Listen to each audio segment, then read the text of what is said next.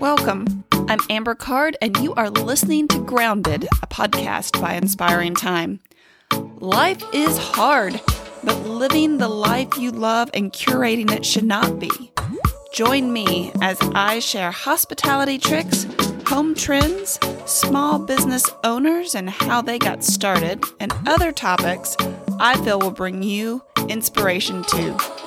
It's time to be grounded in the life you will love.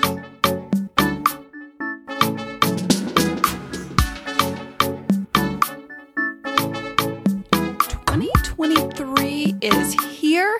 It has come in with a bang, and I want to focus our chat today on building and developing a personal style, something that's lasting, beautiful, and unique, and good for the environment. And that is exactly what is trending in home styles right now. I think it is a perfect way to begin this year. It might not be a topic for everybody, but it's near and dear to me because what's trending this year is exactly what I live by. And I love the fact that big designers have actually said, hey, guess what? It's okay to have your own design style, but really focusing on colors from the outside, bringing that in. So here are our trends for 2023. And what's interesting to me is that their designs have already been laid out. Clothing already laid out. You kind of have to buy those things, but in the home arena, you can focus on basically whatever you want and whatever brings you joy. So, home libraries. Since 2020, we have all figured out that we don't have to be connected to a screen or a laptop or whatever you use at night. Bringing back actual books, hold in your hand books with pages is a thing, and people are trying to figure out how to fit that back in their home. Yep, we see it on every HGTV or Magnolia Network show how they've staged these books, but we're talking real books that you want to read, not just staged pretty books that, follow a color pattern. Patterns. Oh my goodness. Patterns are a thing this year. But what they're saying is trending are if you have a flooring style such as wood or tile, if you're doing a herringbone or a brick lay or, insert the pattern you want on the floor, then they're also matching it with bolder wallpaper styles, which I find, it's not quite our style. Just because I'm usually in a house for 2 years, so I don't like to trend quite so much. But if you're in your home and you're ready to play with some patterns, because we're about to talk about textures, it's the patterns that are being a little bit bolder this year. So check that out. They're not suggesting that you use white and black tile with very loud wallpaper, but mixing your patterns is going to be something you see a lot more of. Texture. It's like the tongue and groove, or as Joanna Gaines says, shiplap, right? Everybody loves some shiplap. But it's not just architectural details behind beds and things like that. People are going farther. They're taking it up on the ceiling. So really bringing all textures everywhere in the house. Again, that can be a little dramatic. It can be a little expensive to do that. What we're working on, or what I'm hoping to bring to you so you can work on, are elements that you love, you want to put in place in your home that doesn't break the bank and can be, as your style evolves, then that piece can evolve with you. It's because you can curate your own home. I love that word, curate. How are you going to curate the life that you love? And it starts right here with how your house functions and the pieces that you bring into it. Natural elements, going to be huge. We have seen a dramatic trend since 2020 towards bringing the outside in. We were stuck at home for good reason while we figured the world out. We haven't figured out the world, but while that was all taking place, we learned that having nature and calming colors, things that reminded us of special places, whether it was hikes or picnics or whatever, camping trips, we wanted to bring that inside. And what some of the designers are beginning to see, blonde woods are coming back. Those dark woods that everybody had to have on their floor. If you are a trending person, it's not really a thing. They're bringing the blonde woods back.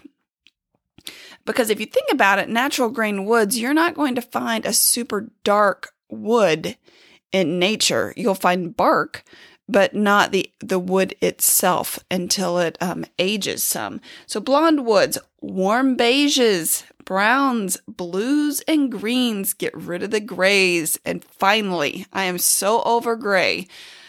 But if that is your style, if that is how you curate the way you live, don't change that. Just start to soften that gray with some of your muted greens, or your blues look beautiful depending on which way your gray trends, whether it's a blue gray or a green gray. Keep things light and airy. That's how you're going to keep that natural feel. So a lot of great natural lighting, always very helpful. In the texture category, I forgot to mention that you're looking at curtains as well. Curtains add a texture, whether it's a heavy texture, whether you've brought, again, pattern and texture kind of play together, or if you just want a sheer, something that allows the light to flow through, but keeps your house a little bit more private, depending on where you are in your maybe neighborhood. Here's a word. I want everybody to go look it up. I'm going to tell you what it is, but go look it up. It is biophilic design. It emphasizes on a calm environment, natural lighting, and ventilation, plants, and the connection to nature. Guys, that I didn't know that was actually, when you looked my name up in the dictionary, that's what you found. That's literally me. We love more of your soft whites. I don't love a beige. I do not love it. It's all over this house, and I do not love a beige. But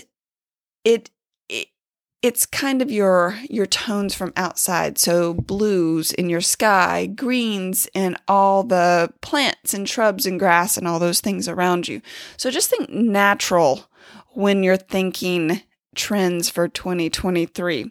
Now, and on the same hand, they also go to say that bold colors, reminiscent of the 60s and 70s, are coming back.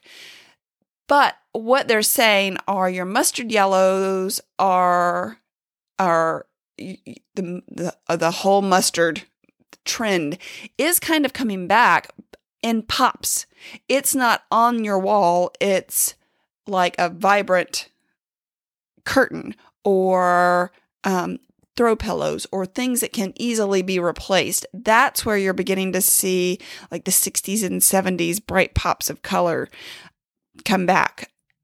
I just painted evergreen fog, and I love it. My mom and I had been going back and forth about this color, and she brought it to my attention, and she painted her bathroom, the house that I grew up in, and then I decided that we needed this color in our bedroom and the office space, workspace that I'm creating in our basement for myself. My office, and hopefully where I'll be bringing Wine Down Wednesdays to you. It is a rich, not avocado. It goes a little bit more to the gray green. It's very calming. It's mellow. It's not that hunter green that we used for a long time, but it's the earthy, muted tones. If you've not seen that color by Sherwin-Williams, I don't remember which month it won last year. Yes, in 2022. Maybe spring colors? Maybe. I don't remember. Go check it out. Great color. A lot of designers, I noticed as I was doing some research for today's podcast, they put it in their bedroom. That is like one of their colors right now. It is a hot color. Traditional pieces. Traditional pieces are actually, they have never left my style. They've never left my style because when you move all the time, I cannot, I appreciate when our family members pass on antiques that have been in our family for a while. So we have lots of antiques. If they get too scuffed up in the move, I do end up chalk painting them, repurposing them, making them feel more our style.